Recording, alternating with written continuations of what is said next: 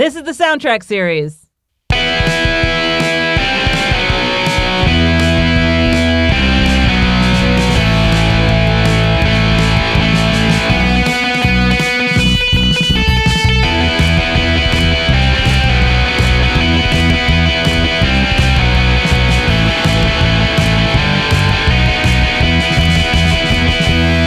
Yeah, this is the soundtrack series. I'm Dana Rossi. Today on the show, Julia Wiedeman. Julia is a supernumerary at the Metropolitan Opera. And she tells us all about what it's like to get all dressed up and have no one look at you. A lot of people know about working as extras in, movies or on TV and everything. But this is basically doing it like for the Metropolitan Opera. Yeah. And we have much cooler costumes than on movies or TV, unless you're doing like Boardwalk Empire or something. Right. Every show you have a cool costume and cool makeup design and some wig. And it was a really great day job until it wasn't. Like anything, I think I personally became dependent on it. And suddenly I realized that's all that I was doing. Like any day job that's like paying the rent. Yeah.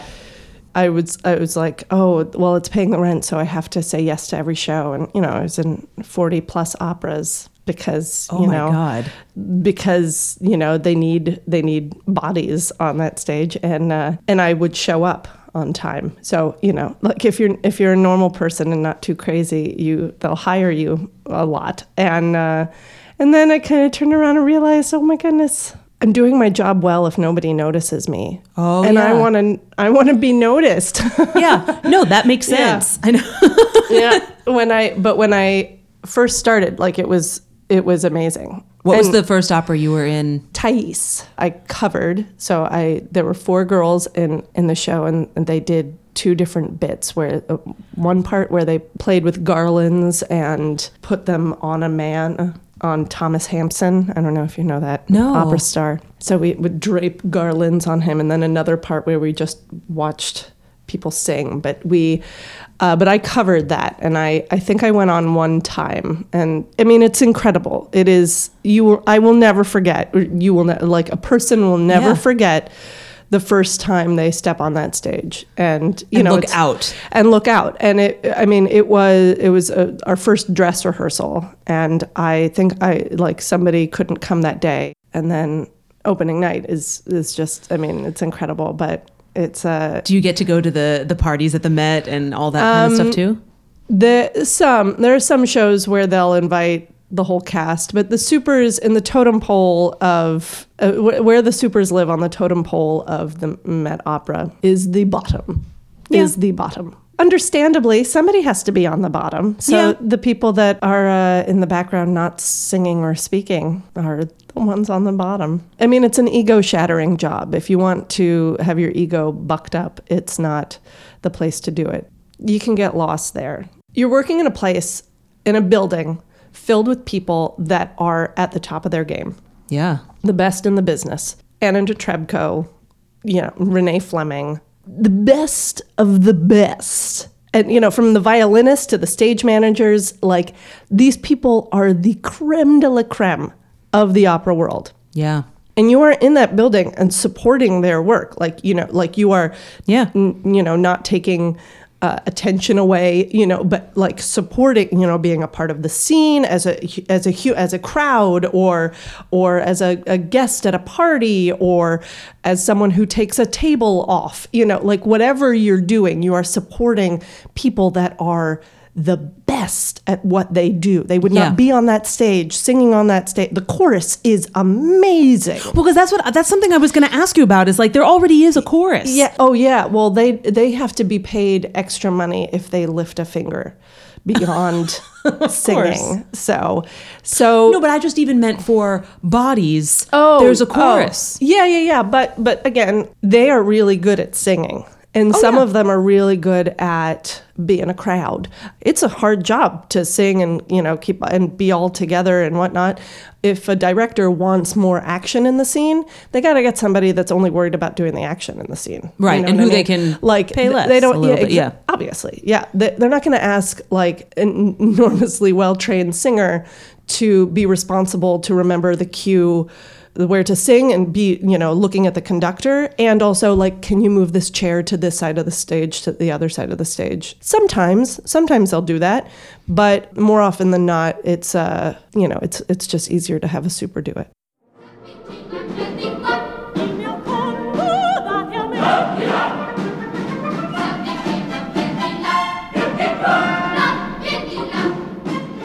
Any given week, there are 4 operas happening, or 4 or 5 operas that occur. Are you the only constant running through all of those shows, or some of the chorus constant? Oh, the chorus. Some of the principals. The constant? chorus is a constant, and there are some like contract singers at the Met, as far as I understand, and they'll be in multiple shows, I guess. But the principals usually they'll do one show at a time, because it's stressful on a human vocal experience to have to do multiple operas. Yeah. I saw a Madame Butterfly once who had done, like, somebody had called out, and so the woman that had been in Rigoletto the night before did Madame Butterfly the next night. So, but Cho-Cho-San, like the... Yeah, the main wow. part. So, like, she saved the day, and also, like, how did she do that with her voice?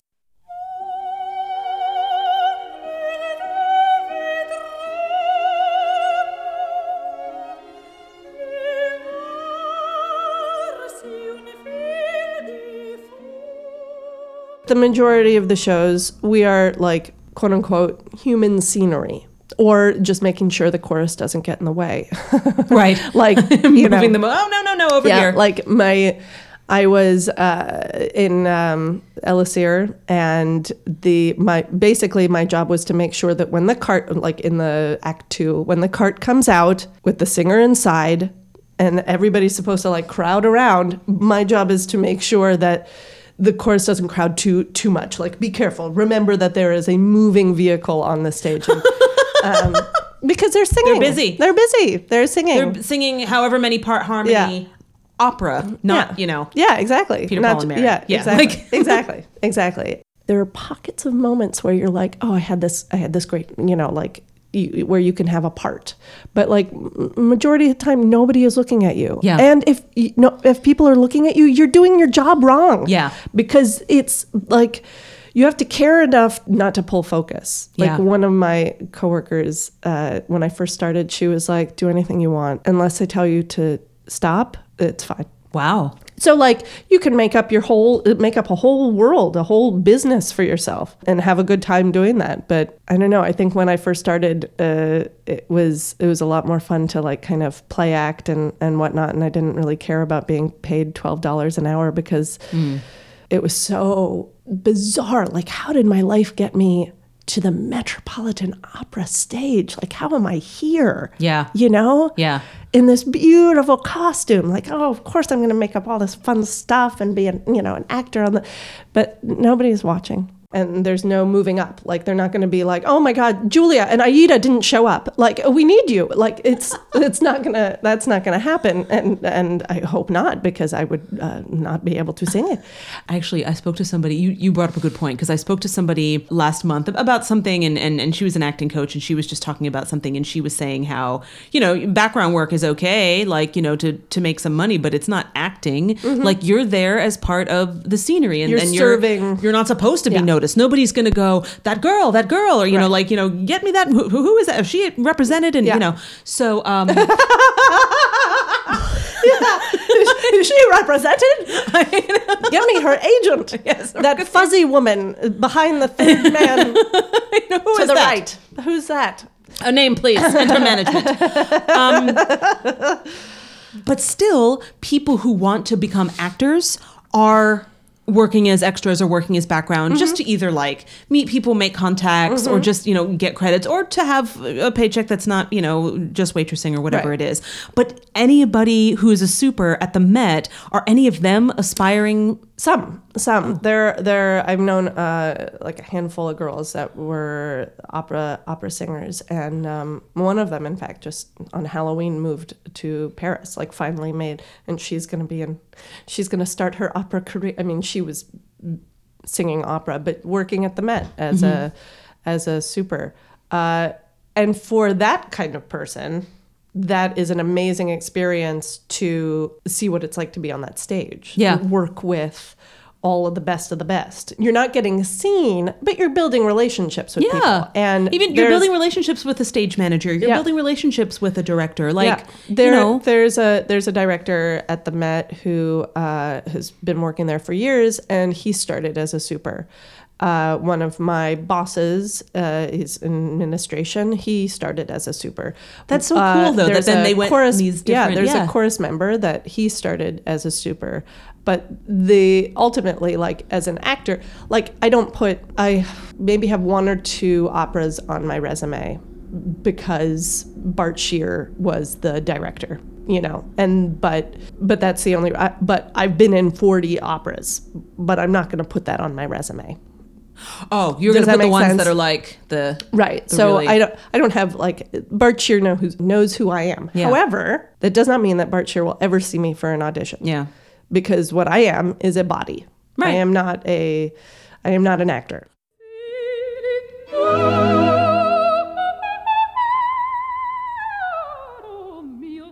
The one thing that I will forever cherish for my time at the opera is an amazing education in opera. Yeah. I know so much. I love so much opera because I have been exposed to it. Simply exposed to it. There's really nothing like being on that stage, and there's nothing like experiencing Turandot was my favorite opera before. Before I went to the Met, I'd seen Turandot or Turandot. Some people. Yeah, no, I've gotten into arguments. Yeah, I love that show, and my part in that show was very simple. I covered some of the girls that had they did this like kind of dancey, but like kind of all this like crazy movement at the beginning of the show where we're discovering the land and kind of the popolo. And then the ping pong and pong scene, and they get dressed, and then my part was to put a hat on ping pong or pong. I never knew who it was. And put a big hat with a big feather on him, and then he walked off the stage.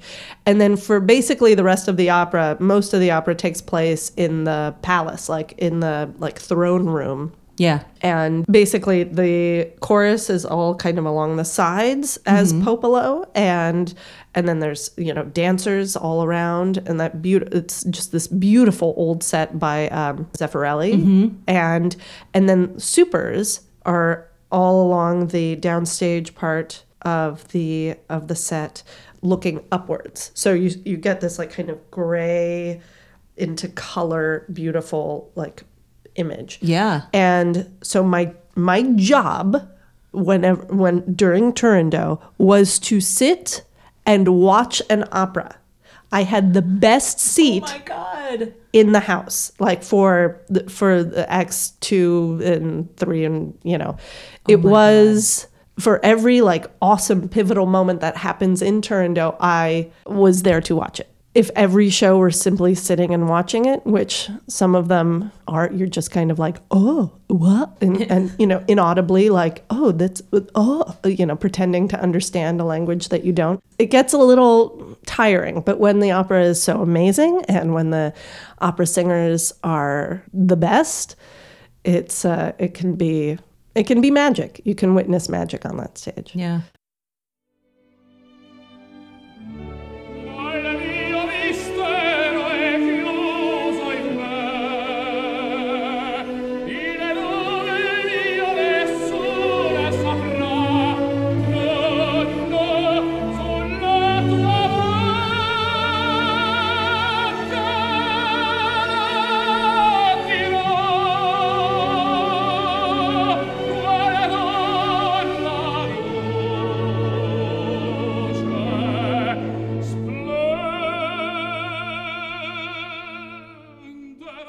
after the Paris attacks, the French national anthem with led by Placido Domingo. Please just talk about yeah.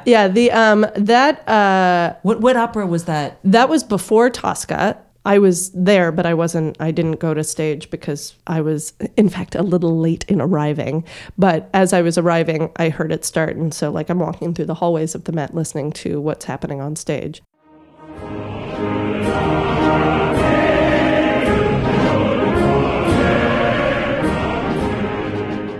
There have been a few times that in the past 8 seasons that I've been scared to be in the building because it is such a beautiful place of art and support of existence.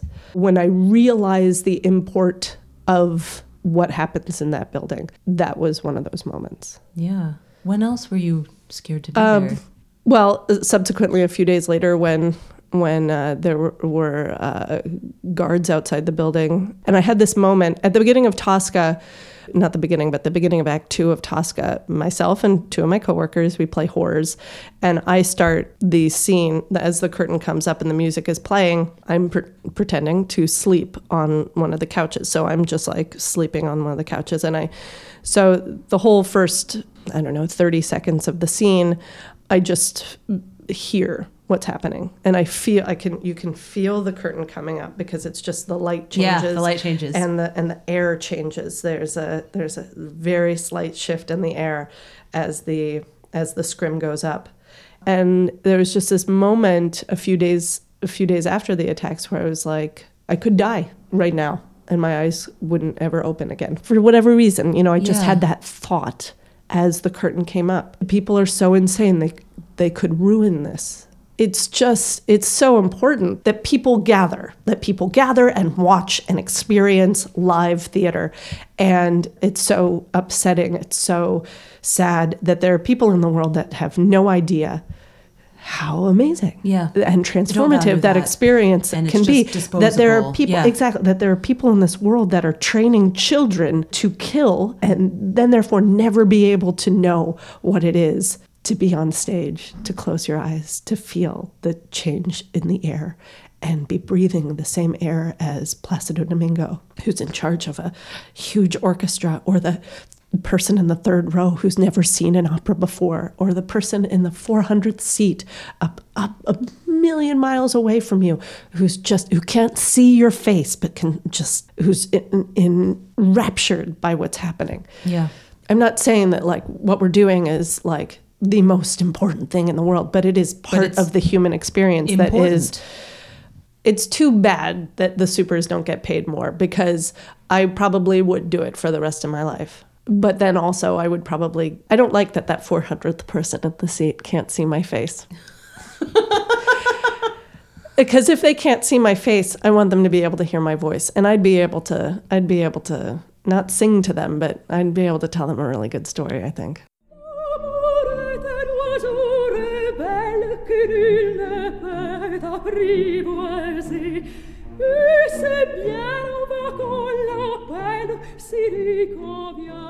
It's an amazing amount of talent that's on that stage that you get to as a super support and be next to. I mean, there's being able to stand next to Anna Netrebko while she prances up and down the stage it's pretty fun to then do that, and then the next night to pretend to suck James Morris's dick. There's a particular, I want to say thrill, but you get to be a part of a lot of different scenes. They don't know your name. Right. Placido Domingo doesn't know my name, but he kisses my hand every time he sees me because he kind of recognizes me. Yeah. He's flirted with me on multiple occasions before, so he knows that I exist, but he doesn't know me. Can I tell you a story about Tosca? Yes. When I was a sophomore in college, me and my friend Tyler, who I'm still friends with to this day, he's an amazing friend. But we were paired up to be scene partners, and we have to pick, a scene, and everybody's doing stuff from Fool for Love and Doll's House and whatever. And this is just how artsy Tyler and I were. Let's put it that way. It was like, we're going to do the rape scene from Tosca. Oh, cool. But without singing it, just speaking what the translation is. And then like him like, like chasing me around and all this kind of stuff. Did you turn her aria into Visidarte? Yes, I did. Into a monologue? Yes, I did. Oh my God. Yeah. Do you still remember that? Oh my God. Not that I could sit here and do it for you. I mean, I just know it's like, I live for art. I live for yes. love. But oh God. And that song is killer. Like that is just, oh God. But that was my bit because I loved Maria Callas, and that's one of her most famous arias. And I just, I was like, no, I'm gonna act the shit out of this. Yeah, that's a dumb 19-year-old no, but that's like theater also, student. That's also amazing. That's also amazing. I want you to remember that. And I wish it had been filmed. I'm actually gonna talk to Tyler soon, and I should ask him if like, did they ever film those? I mean, because you're just doing it. It's just acting studio, your class, so it's just right, everybody right. else in class. But it's like, I do remember doing it for a grade right before the holiday break. So I don't know if you got to at least dig up the the translation and like rememorize it and come over to my house and do it for me because I just want to see that. That's amazing. Oh, this is the other thing too. We had to think of a piece of music for the scene. And that just somehow informed it. It was like very, very early soundtrack series. Thank you, Irene Baird, sophomore year studio teacher. But people are just kind of bringing in songs that matter to them, and they put that on, and then it's like, then they're ready to act in the scene. And Tyler and I chose "The Pool" by Tori Amos, which is on the Winter single. It's just like all these like harmonies and vocals and everything. God. That's so good. How hard do you hate us? No, like, I love you so much. I love you so because sophomores in college is when you should be like exploring everything Tori Amos, every impulse that you have towards anything. That's the time for it.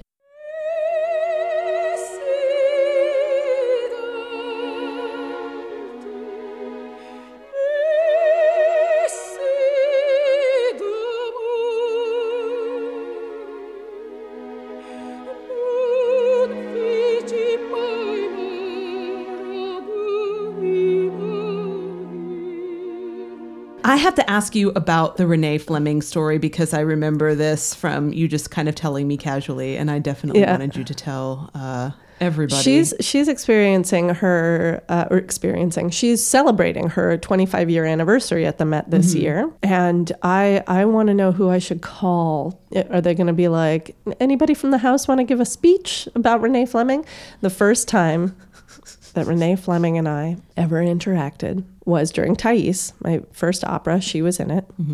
And like I said, I was a cover, so I didn't rehearse every day. I rehearsed every day in that, like, I watched the girls that were in the show. But there was a day when we were doing a scene that we hadn't rehearsed yet, a bunch, and one of the girls was out. So I was put in, and I was told where to sit, or where to walk to, and where to sit. And I did the thing with the garlands on Thomas Hampson, and I sat where I was supposed to sit.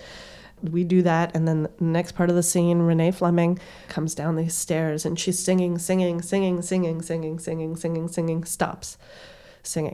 moving, and the piano kind of tinkles to what's happening? Why did she stop singing? And she just points at me and says, "That young lady is in my way." And so naturally, like, I scooch a little upstage, and she continues singing. But a rehearsal was stopped because of me. I try not to, in rehearsals, not be noticed even in rehearsals, because there are some directors that like to fire somebody just so that they can show everybody that they're in charge, you know? And I don't like being yelled at, you know? No, and not in public, too. That's the worst. And like, nobody knows where to look, and everybody's like, and you're like, can one person stand up for me? Yeah. Just one? But no one's going to stand up for a super. When I was in Renee Fleming's way, get the fuck out of Renee Fleming's way. Oh, okay. Done. I'll never forget it. Probably nobody else in the room remembers it happening.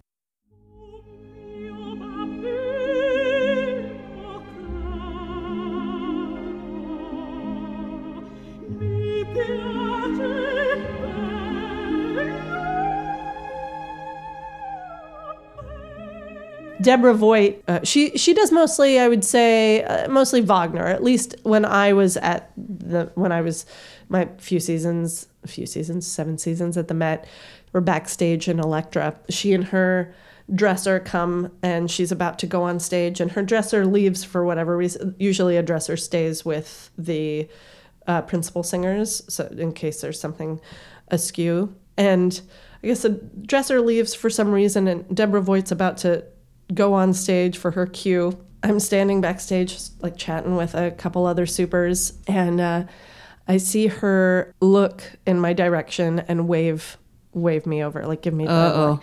And I'm like, she can't possibly be talking to me. I'm a super, like, but she's like yards away from me backstage, but all the way downstage, and I'm upstage. And then she looks at me again, and she like more panicked, waves me over. And I'm still like, I turn around. I'm like, who is she? She must not want me. She wants, maybe her dresser is behind me. I don't know. And I just like shake my head, and she gets even more panicked, like, please come over here. Yeah. Like as though she's like, come on, you can do this race. Hurry up. Like waving her arm, huge waving, and her arm. And so I gingerly step like towards her, me, and she goes, yes, you, like mouthing all the while. And I'm like, okay. And I walk over to her, and she's like, I've come undone. And I look, and her costume has like just unsnapped itself on the side, and she can't figure out where to go. And I'm like, oh, okay. And I snap Deborah Voigt into her costume just in time for her cue. And she runs on stage. I told that story to somebody at the Met, and they were like, oh, wow, like you could have gotten fired for that. And I was like, why? And it was like, you're doing the job of a dresser. But you were there. What are you going to do? Be like, let me run down and find the dresser in the 4 levels below the stage. Right. Well, that's the other thing as well, is that everybody's got their job at the Met. Because sometimes what needs to be done right now. Exactly. And that's the way that is. Okay, so now this is the segment called One Song. Oh, yes. One song. That is, you are going to just tell us a story that you always seem to connect to a particular song. What's the song? Heart of Glass is the song. Mm-hmm. But like I said, I went to beauty school last year. Yeah. And because I was kind of in this moment of my life, I'm like, what am I doing with my life? I can't just do this. I felt very skillless. You spend enough seasons at the Met, and you'll be like, all I'm doing is being quiet. That's all I'm good at. Oh, no. So I went to beauty school to learn a new skill, and I had this whole idea that like, oh, I'm going to be in this class with all these people, and sure, they're going to be younger than me. Maybe somebody's going to be old, but we're all going to be starting this thing together, like, and learning this new skill, changing our lives.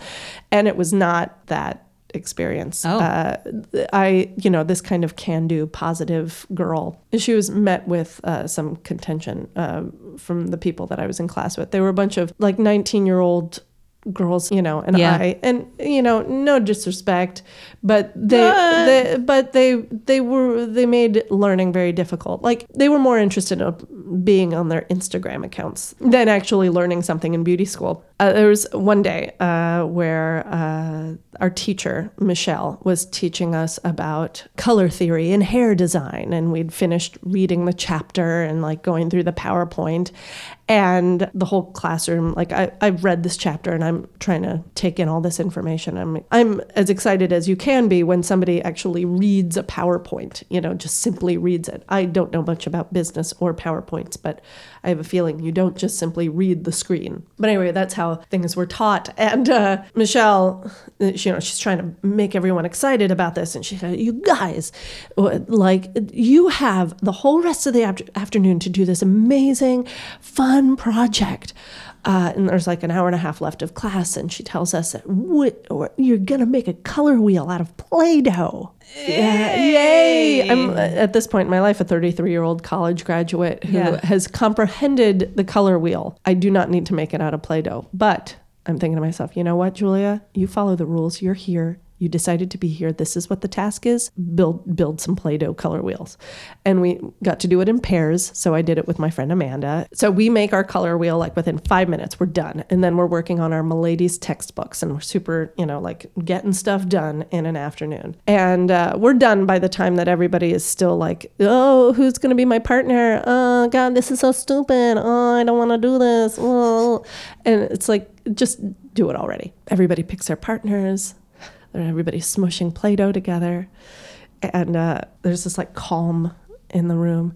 And I'm thinking, oh my God, there's this peace and this calm. I'm going to get something done in beauty school today. Like I'm going to work on my workbook. I would later find out that peace and quiet was always a harbinger for absolute chaos.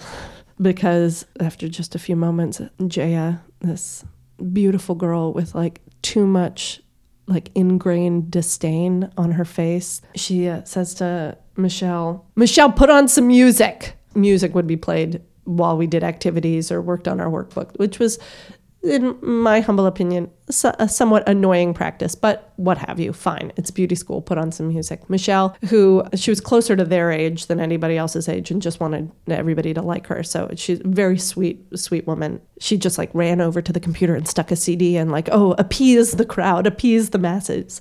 And the CD that started playing was Blondie's Heart of Glass. It was the first song and started playing. And the whole class erupts. Like, no, not this CD. No, this is the worst. We hate this song. We listen to this CD all the time.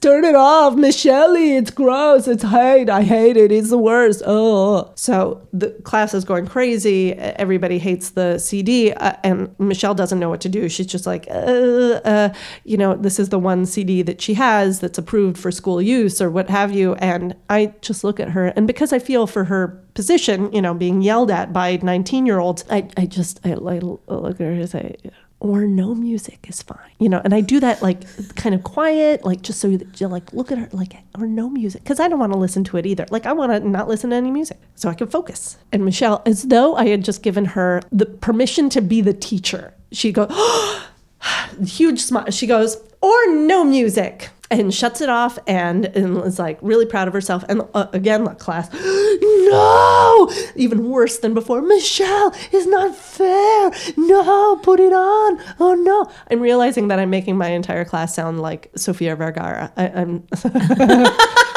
no, Michelle. No. but anyway, so and Michelle's like, for whatever reason, she is not backing down. And I'm like, oh, wow, it's inexplicable. But the class finally calms down, goes back. Jaya, again, slices through the piece. Fine. If there's not going to be any music, I'm going to sing.